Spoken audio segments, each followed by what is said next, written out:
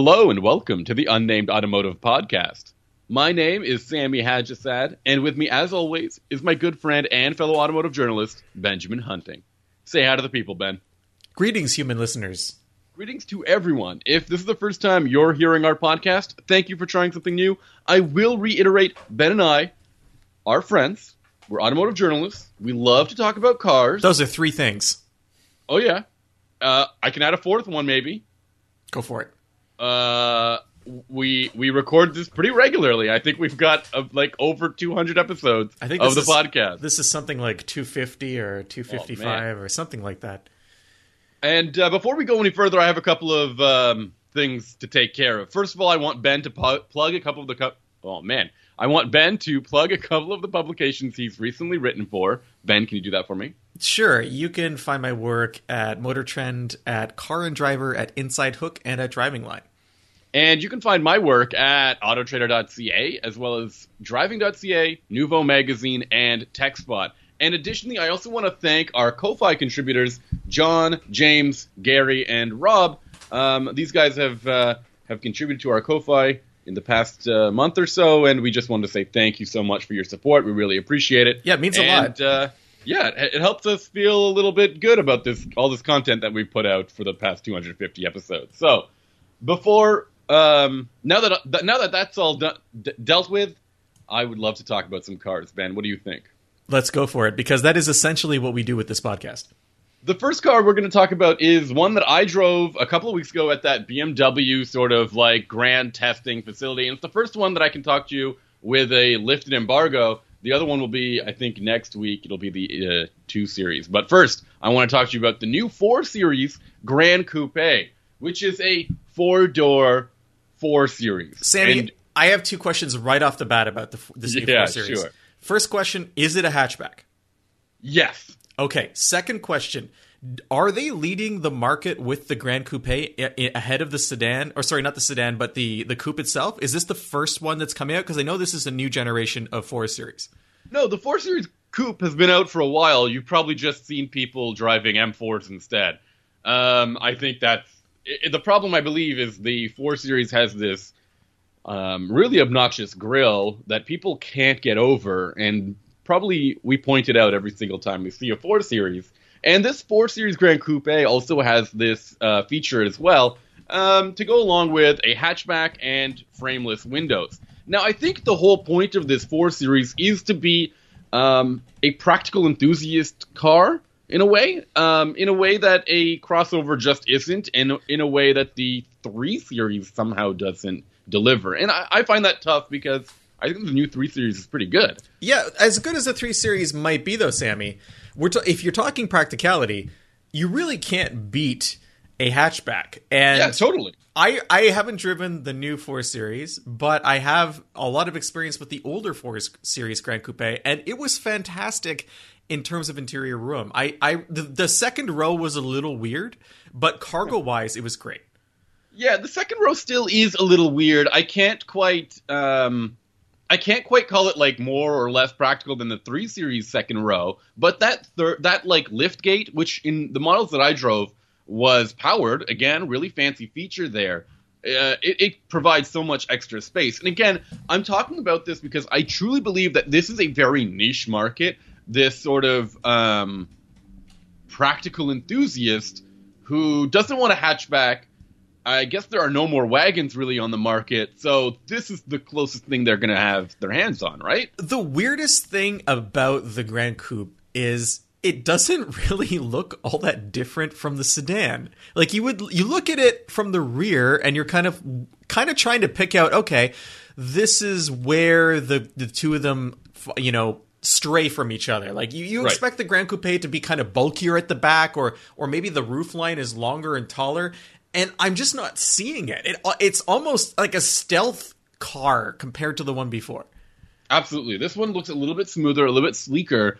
I'm not sure if you mean it looks closer to the 3 Series sedan? Yeah, closer to the 3 Series sedan. Okay, because I actually think it quite, from profile and rear, it looks pretty close to the 4 Series coupe as well. It is definitely like you described it, a stealth sort of vehicle, and it's not until you see this. And you know what? Even they've like hidden the door handles within the side of the vehicle. It's flush with the door panels, which is really interesting. That they kind of like dig in there. You have to put your fingers into this hole to open the car. Anyways, the vehicle I drove. Wait, is the hole deep enough to potentially house a snake or a scorpion? No, this is a safety. This is safe. You can see this little. It's like flush door handles. That's all I can say. It's safe, but it doesn't sound safe how you describe it. I'm a little honestly terrified now. What if it's a hot sunny day and you left your car out in the parking lot and a scorpion's like, this is the perfect shade in which to catch Benjamin unawares and end his life? I think the openings in the grill would probably be perfect. More. I think that's the point. Really, but my hands aren't going there though. Exactly. So you're going to be safe. They're going to go. The scorpions are going to go into the grill because that's bigger. Additionally, they have these massive air intakes in the front bumper. That's a perfect scorpion spot. Nowhere near where your hand will go unless you have a habit of sticking your hands in BMW's openings. There's also kind of another styling cue that sets the two vehicles apart. Aside from the doors, is behind the front fender. There's like a fake vent that's made of plastic, and you don't have that on the 3 Series. And honestly, I could do without it. I believe this is part of their like air curtains, aerodynamics, and like design. I don't think it really makes that big of a difference. It doesn't make enough of a difference for the 3 Series to have it. So how important can it be? Basically, air flows through this channel in the front bumper and extends, I guess, over the wheel well and back behind the wheel again to any more turbulent air can escape through this kind of vent. So what's it like to drive?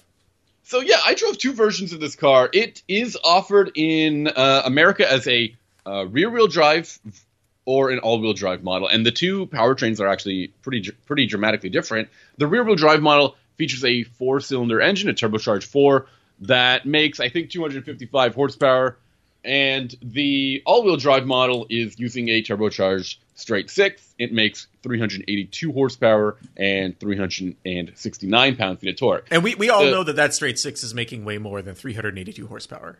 And we've also seen this straight 6 and this 4-cylinder, for that matter, in all manner of BMW. So it's not that, like, it's not a special motor in any way or form, a special set of motors in any way or form, but the car feels pretty competent, really quick. Even that 4 Series is surprisingly fast. They say 0 to 60 is about 5.8 seconds, which I think is pretty in good. The 4-cylinder, you mean? In the 4-cylinder, while the Grand Coupe does it in about 4.5 seconds, actually 4.4. There's no way it's only a half-second difference. I mean, I'm willing to bet that 4 Series with the straight 6 will do 60 in under 4 seconds. Sorry, the difference is more of a second and a half. Sorry. Oh, okay. I said 5.8 seconds for the 4-cylinder and 4.4 for the. Okay, I was the one who was wrong.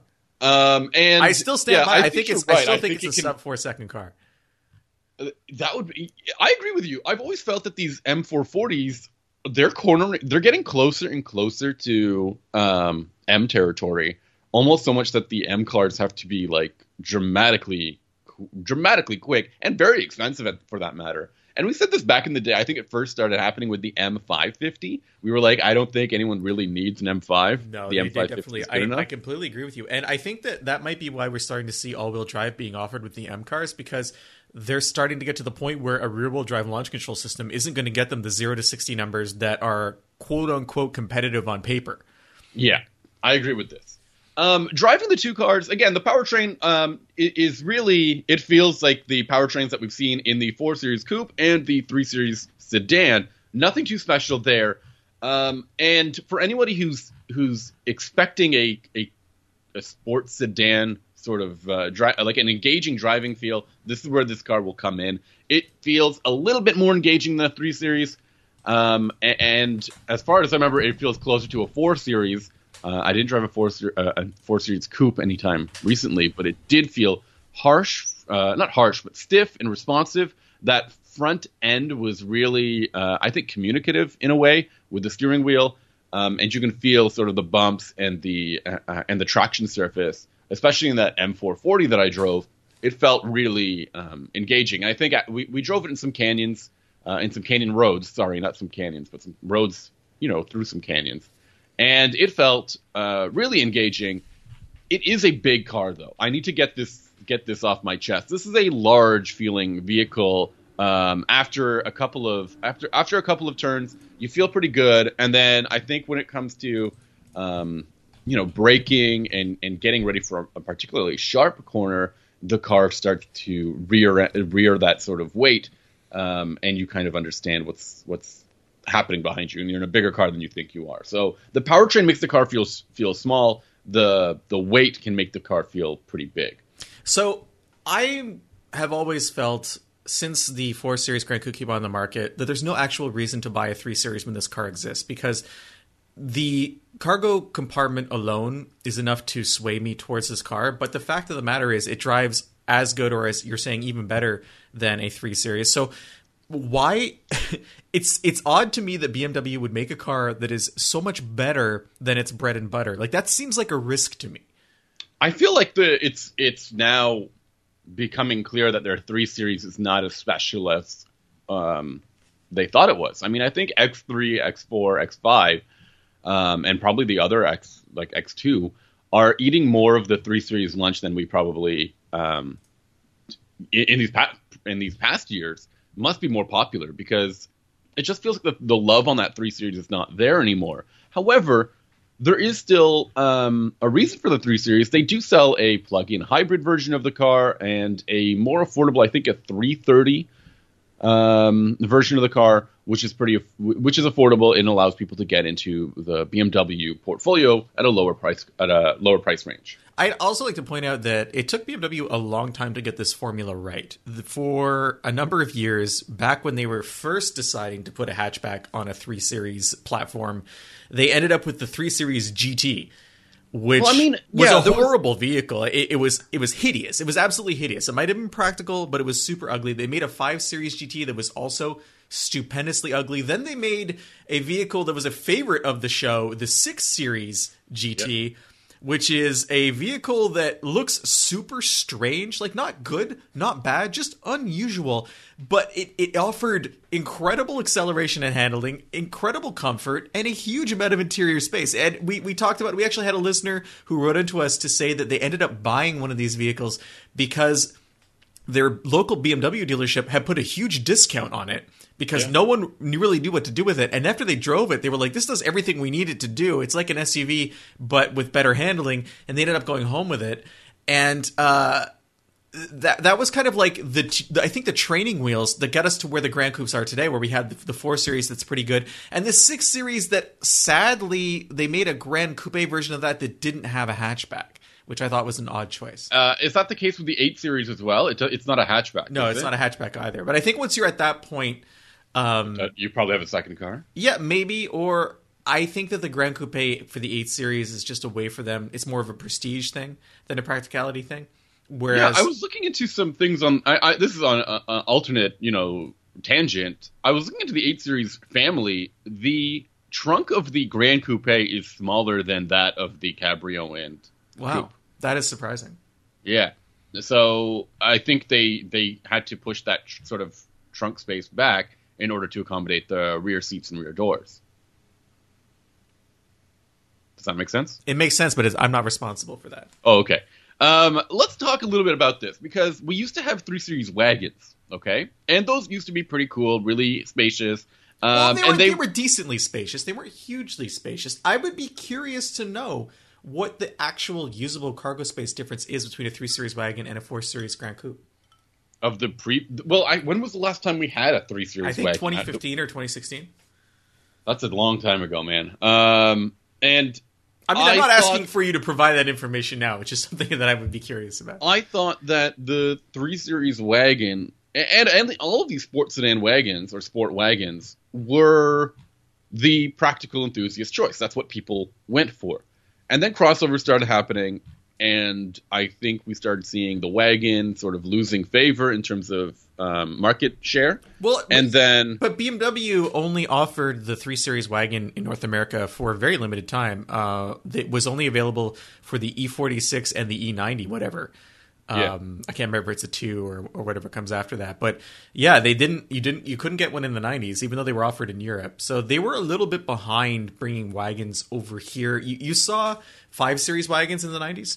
And the 5 Series wagon lasted for quite a while in North America. But the 3 Series, I'm not sure why they kind of dragged their feet on it. When Mercedes was bringing over the C, and even Audi had a lot of wagons. But I mean, Audi was, Volkswagen has always been very strong on wagons, so that's kind of not a surprise there.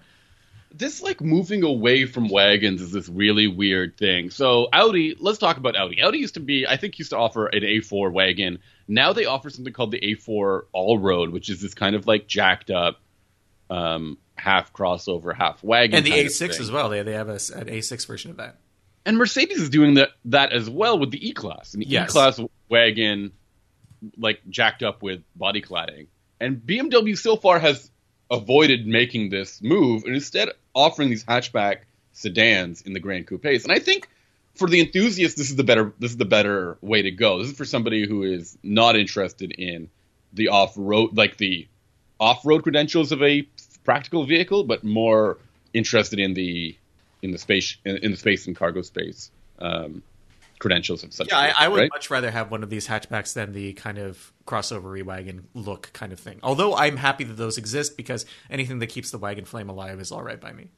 Okay, so the 430 version of this car, this is the 4-cylinder version, starts at $45,000, $45,200, and the all-wheel drive M440 Grand Coupe with all-wheel drive starts at $58,000. So sports sedans generally play in this kind of space of around $40,000 to $50,000. $58,000 sounds like a lot. I think you can get a Genesis for about $52,000. But you can't get a Genesis with a hatch, and that's right. The closest thing you can get is a Kia Stinger, and apparently nobody bought one of those, which is weird. And the Kia Stinger is going to be. I mean, I haven't driven the 4 Series, but you're saying it feels like a big car. I'd say the Stinger would feel even larger. Right. You know what? I can't believe I didn't talk about the interior of this car. Me too.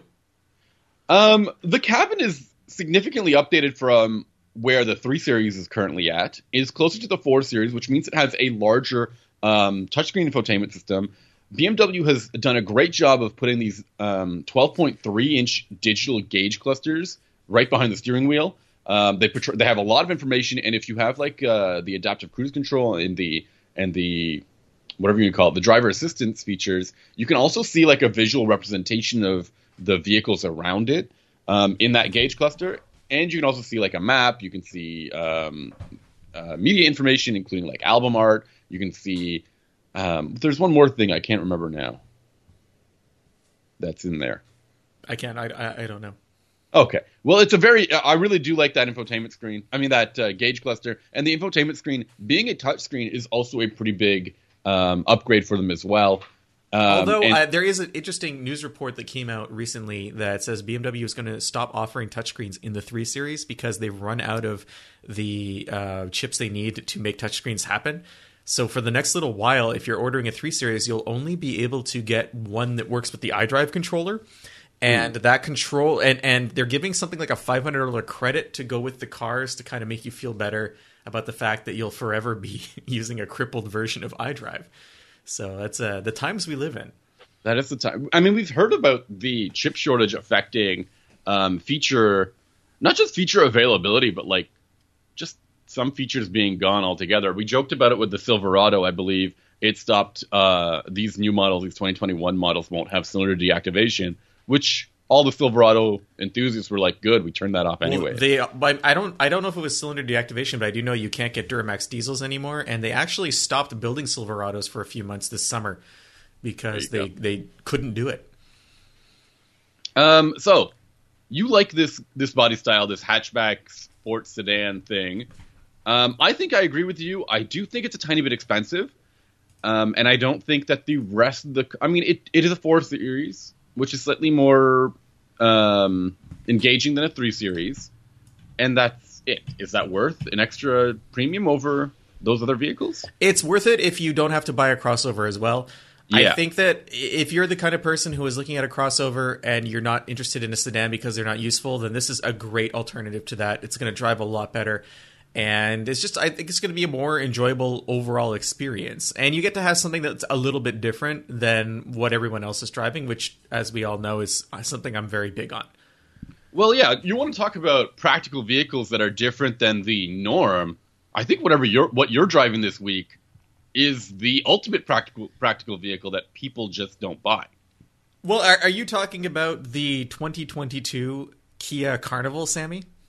The Kia Carnival. What a great name for a car that is not an enthusiast car, right? Sammy, I have bought a ticket for every ride at the Kia Carnival. I am all in on this vehicle. It is a minivan, even though Kia is calling it an MPV, which is a term we haven't heard since Mazda tried to pull that fast one on us back in the 90s, I think. I love that. But are you curious to find out why the Kia Carnival is perhaps the best vehicle on the market today? Yeah, tell me about it, man. That is a lot of love for a van. I've driven it, and I didn't come away as impressed with it because I also had one of its competing vehicles on hand. But I think in a vacuum, the car can be pretty compelling. You tell me about it now. Wow, in a vacuum, that's some faint praise there. I think that the Carnival is the van to beat. This is a vehicle that I came into this vehicle after driving the Mini Cooper S, which was, sporty and small and fun and all that stuff. And then I just ended up liking the Carnival so much better. I mean, first of all, for me, there's two key components that make the Carnival what it is. The interior is fantastic. I had a Prestige Plus trim level, which not Prestige Plus, SX Prestige, and yeah, don't get that twisted. They'll come after you. It has a fantastic cabin, really nice leather, really nice details, metal. There's like a dappled metal bar that goes across the dashboard. But the real treat is the second row of seating. It comes with basically Barca loungers, these amazing, like it has a folding ottoman. But unlike past versions of so the Carnival is the replacement for the Sedona, which was called the Carnival everywhere else in the world. Only North America got the Sedona. But this one really goes all out with these second row lounge chairs. Like you could tilt all the way back like you're in a barbershop. You can is that the benchmark? For me, yeah. I mean, I want to feel like I'm getting a shave at all times while I'm driving. Okay. Or being driven, I should say. You can control seats from a whole bunch of different positions. So if you have kids back there, you can move things around from the driver's seat. If you're in the second row, you have USB plugs, not just in the console that's beside you or whatever, but also in the seat ahead of you. So there's no lack of charging. But really, what impresses me about this setup is that for a very long, outside of North America, vans are luxury items. In Japan, in Korea, they're owned by people who like to be driven around, who enjoy like limo-like levels of space and accommodations and luxury inside of them. And that's something that was never really translated to North America. Vans were like kind of seen as lowest common denominator, family haulers. Family haulers. But when SUVs decimated the van world, the companies that stayed on course, Honda and Toyota, they kind of... And Chrysler. Well, I'm getting to that. Oh, okay, sorry. Honda and Toyota moved forward with more and more expensive vans that had a larger feature set and kind of left Dodge with the Grand Caravan to fend for itself and pick up contractors and people who were still looking for a bargain with the Grand Caravan. Yeah. That was kind of how the market split. But even with all of that, the Sienna and the Odyssey never really went all out like you would see in Japan. That's a good call, yeah. They didn't bring that. And I feel like Kia has gone all out with the Carnival. And this is a very interesting interpretation of K-Luxury that the other brands were kind of afraid to bring into the picture. And even Chrysler's gotten into the luxury van thing now with the Pacifica, right? So there's this it was smart of the van manufacturers to say, we can't compete with SUVs on sexiness. We're not even going to try at the lower levels. We'll make lower trim vans, but what you really want is the upscale stuff. And in addition to the interior, which is fantastic, even the third row has a ton of room. And then when you're using the third row, there's like a super deep bin where you can put cargo where those seats fold into. So it's a lot more useful than an SUV in so many ways. I mean, there's 20 more cubic feet of space inside a Carnival than there is inside a Suburban. which is insane. Wow. Yeah. I mean, I think I really appreciate you describing that these minivans now have really like separated into their own corner to offer something in particular. And while you're right, the Honda Odyssey and Toyota Sienna had their own kind of approach to kind of like premium minivans, with the Odyssey offering features like a vac and a vacuum, sorry, and the what's that other one? The Sienna had like a hybrid, which I think is another way to and all-wheel drive as well, which was kind of their Right. thing for a while. But I think you're right. If you're going to go and show off what you're going to have with a minivan, what the Carnival offers at that top trim is amazing. It's really brilliant.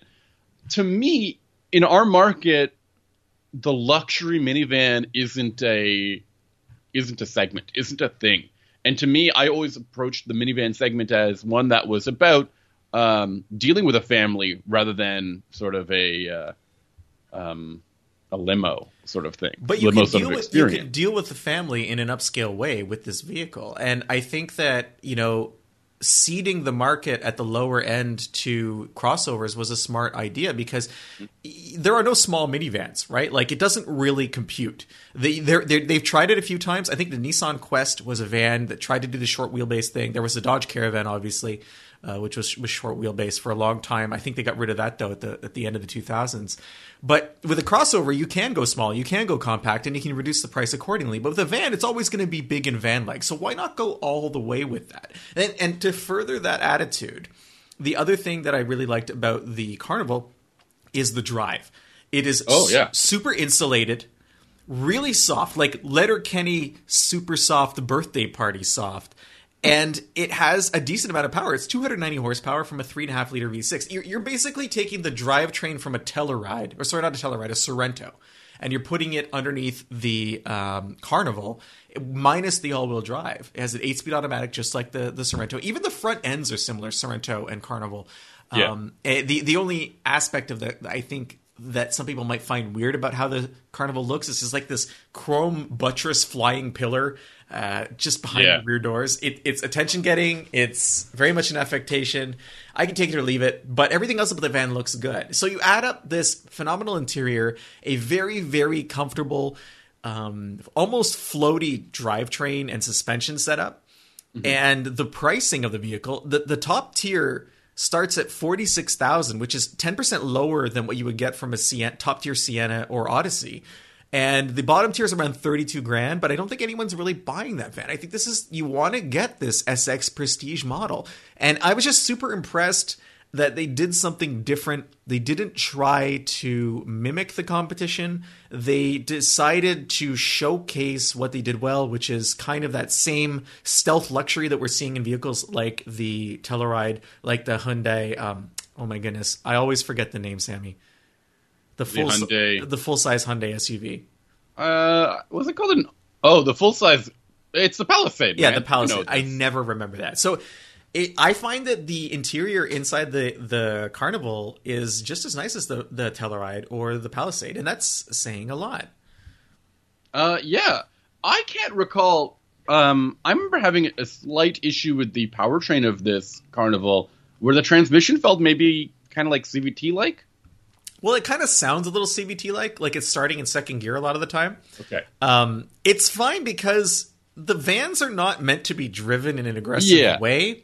You can't really judge the handling or acceleration of a van the same way you would another vehicle. It's going to be driven relaxed. It's going to be driven filled with people a lot of the time. I don't think there are a lot of empty vans driving around out there. This is something you buy because you have to buy it. Mm-hmm. But the amount of space you get inside is just so much better than even the largest SUVs that cost so much more money. And this is easier to drive in traffic, easier to park, and I think it looks pretty good.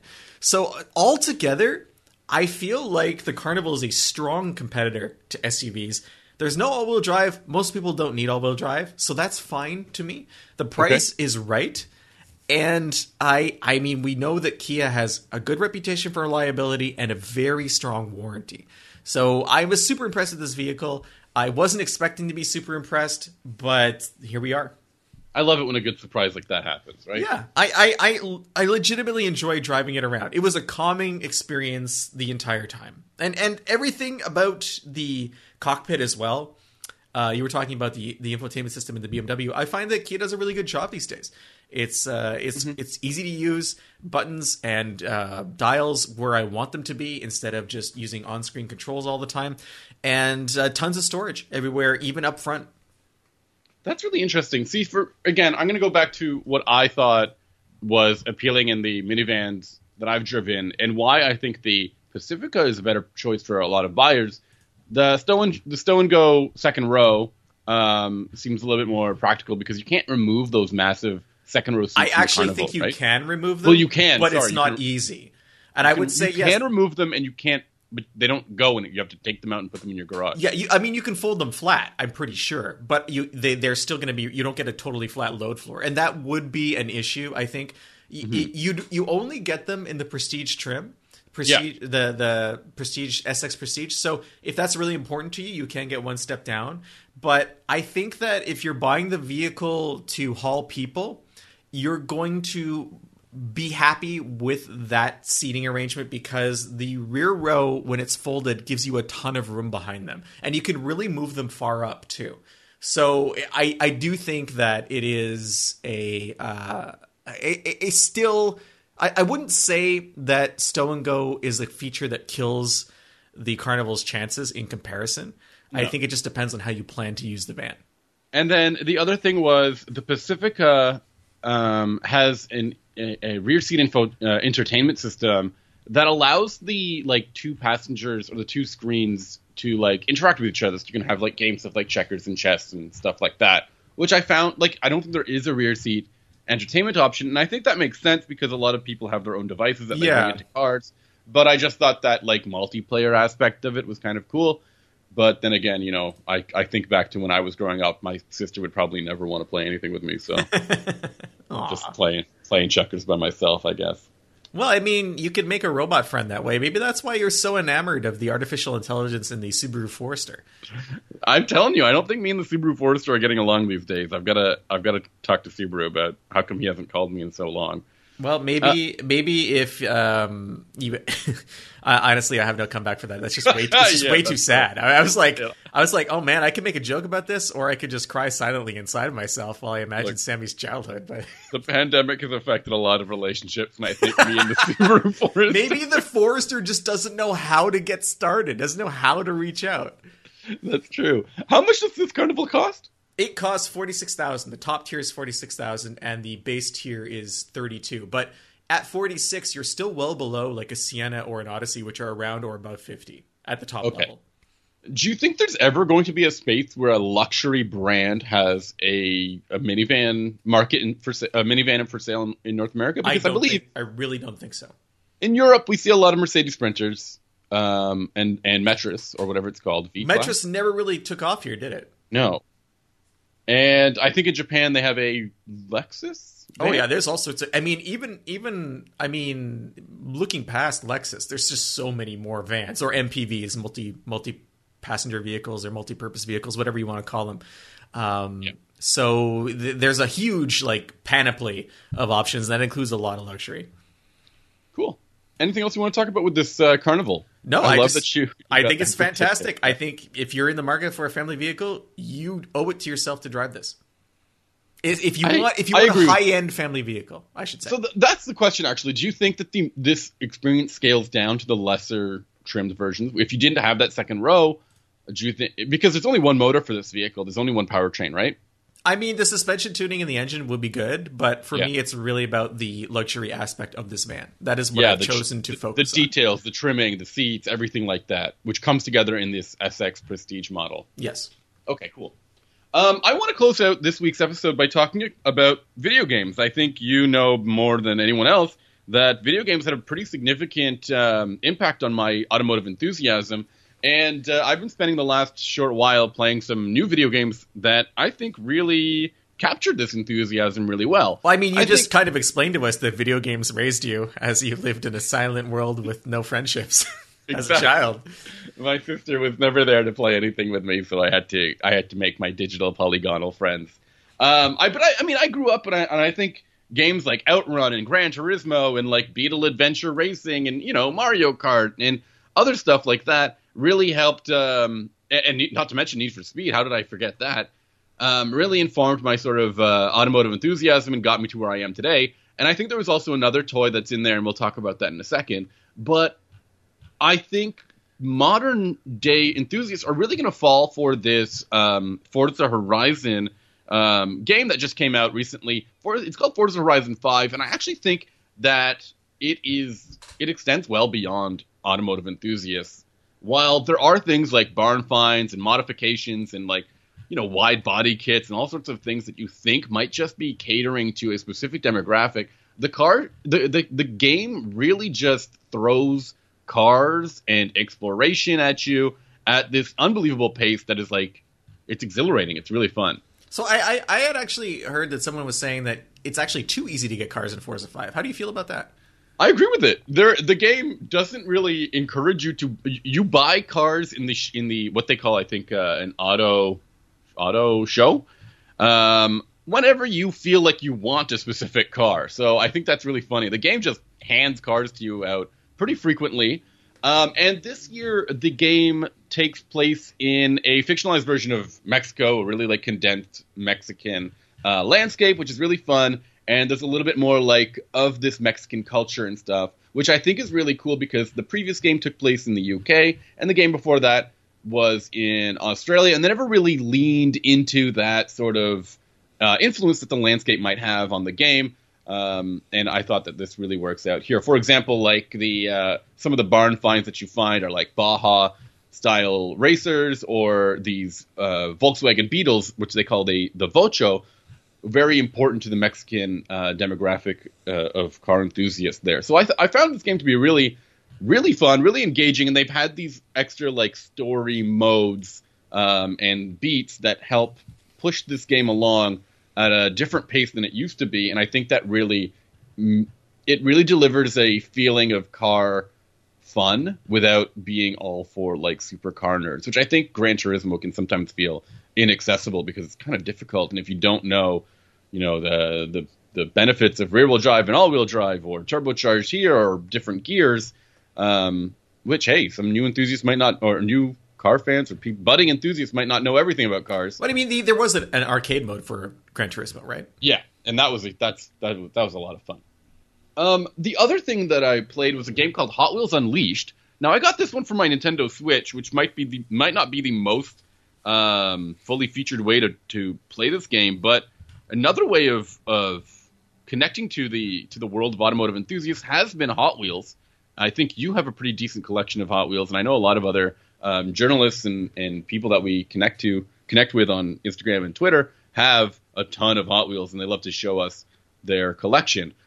This game is a ton of fun. This Hot Wheels Unleashed game, it's so silly. It really does. It is another arcade game, but somehow can like feel a little realistic. The developers used to make some sim-like racing games and decided to tackle these die-cast racing game.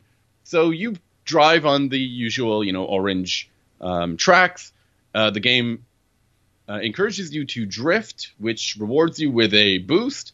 There's loop-de-loops. There's those usual like toys that, like for example, a spider that spits out like some sticky stuff on the track. Wait a minute, usual toys. But how would I? But explain yourself.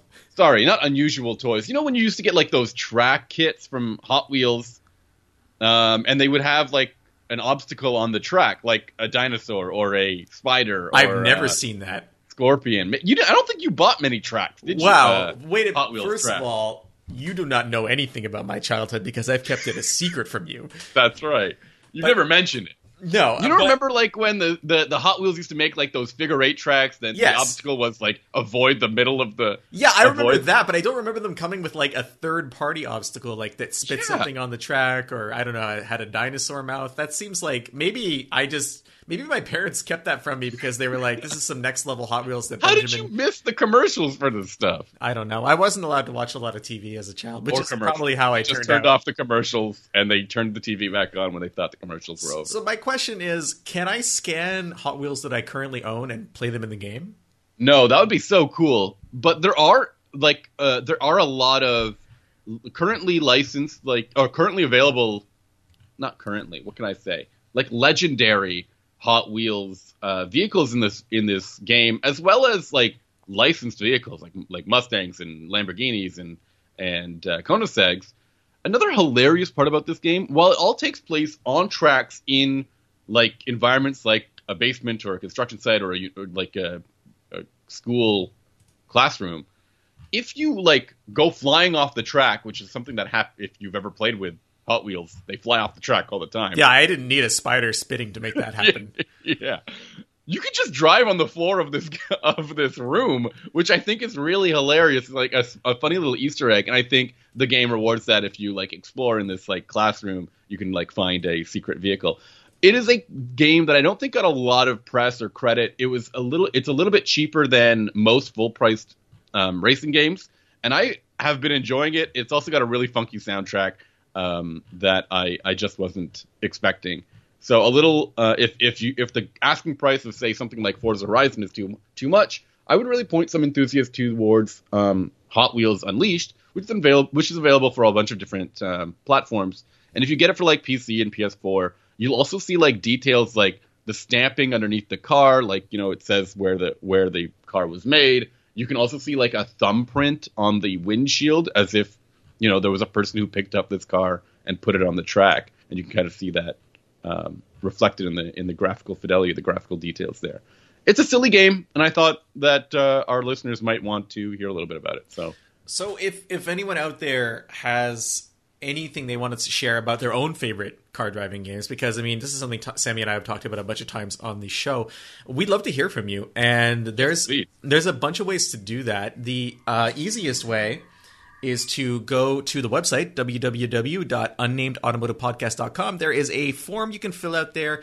That form, it goes directly into our inbox, and we get your messages, and everybody's happy. But if you don't have web access and you still want to get in touch, you can do that on Twitter. You can reach Sammy. He's at Sammy_ha, like you're laughing. I am on Instagram at Hunting Benjamin, or you could email me the old-fashioned way, benjamin@benjaminhunting.com. Additionally, we encourage you to subscribe to our podcast so that you hear the next episode as soon as it comes out.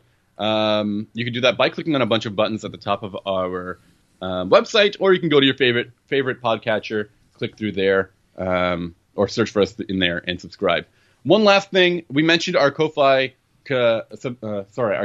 contributors at the top of the episode: John, James, Gary, Rob. Thanks again, guys. If you, dear listener, want to contribute as well, just head on over to Ko-Fi, that's ko-fi.com/unnamed automotive podcast, and you can send us a little tip for this week's episodes or any previous ones or the future episodes that you want us to make. We really appreciate the support. It goes a long way. All right, thank you. And Sammy, what are you going to be driving next week that we're going to be talking about? I have a couple of things to talk about. It depends on my mood, I guess. Wow. I would love to talk about the new BMW 2 Series, but I'm also driving a brand new Nissan Rogue, which has a very different, a very important different component than the last year model. I'm going to be talking about the 2022 Nissan Frontier pickup, which I believe, Sammy, you had the chance to drive for a few minutes at a recent event. I've spent a week with it, and I've got a lot to say.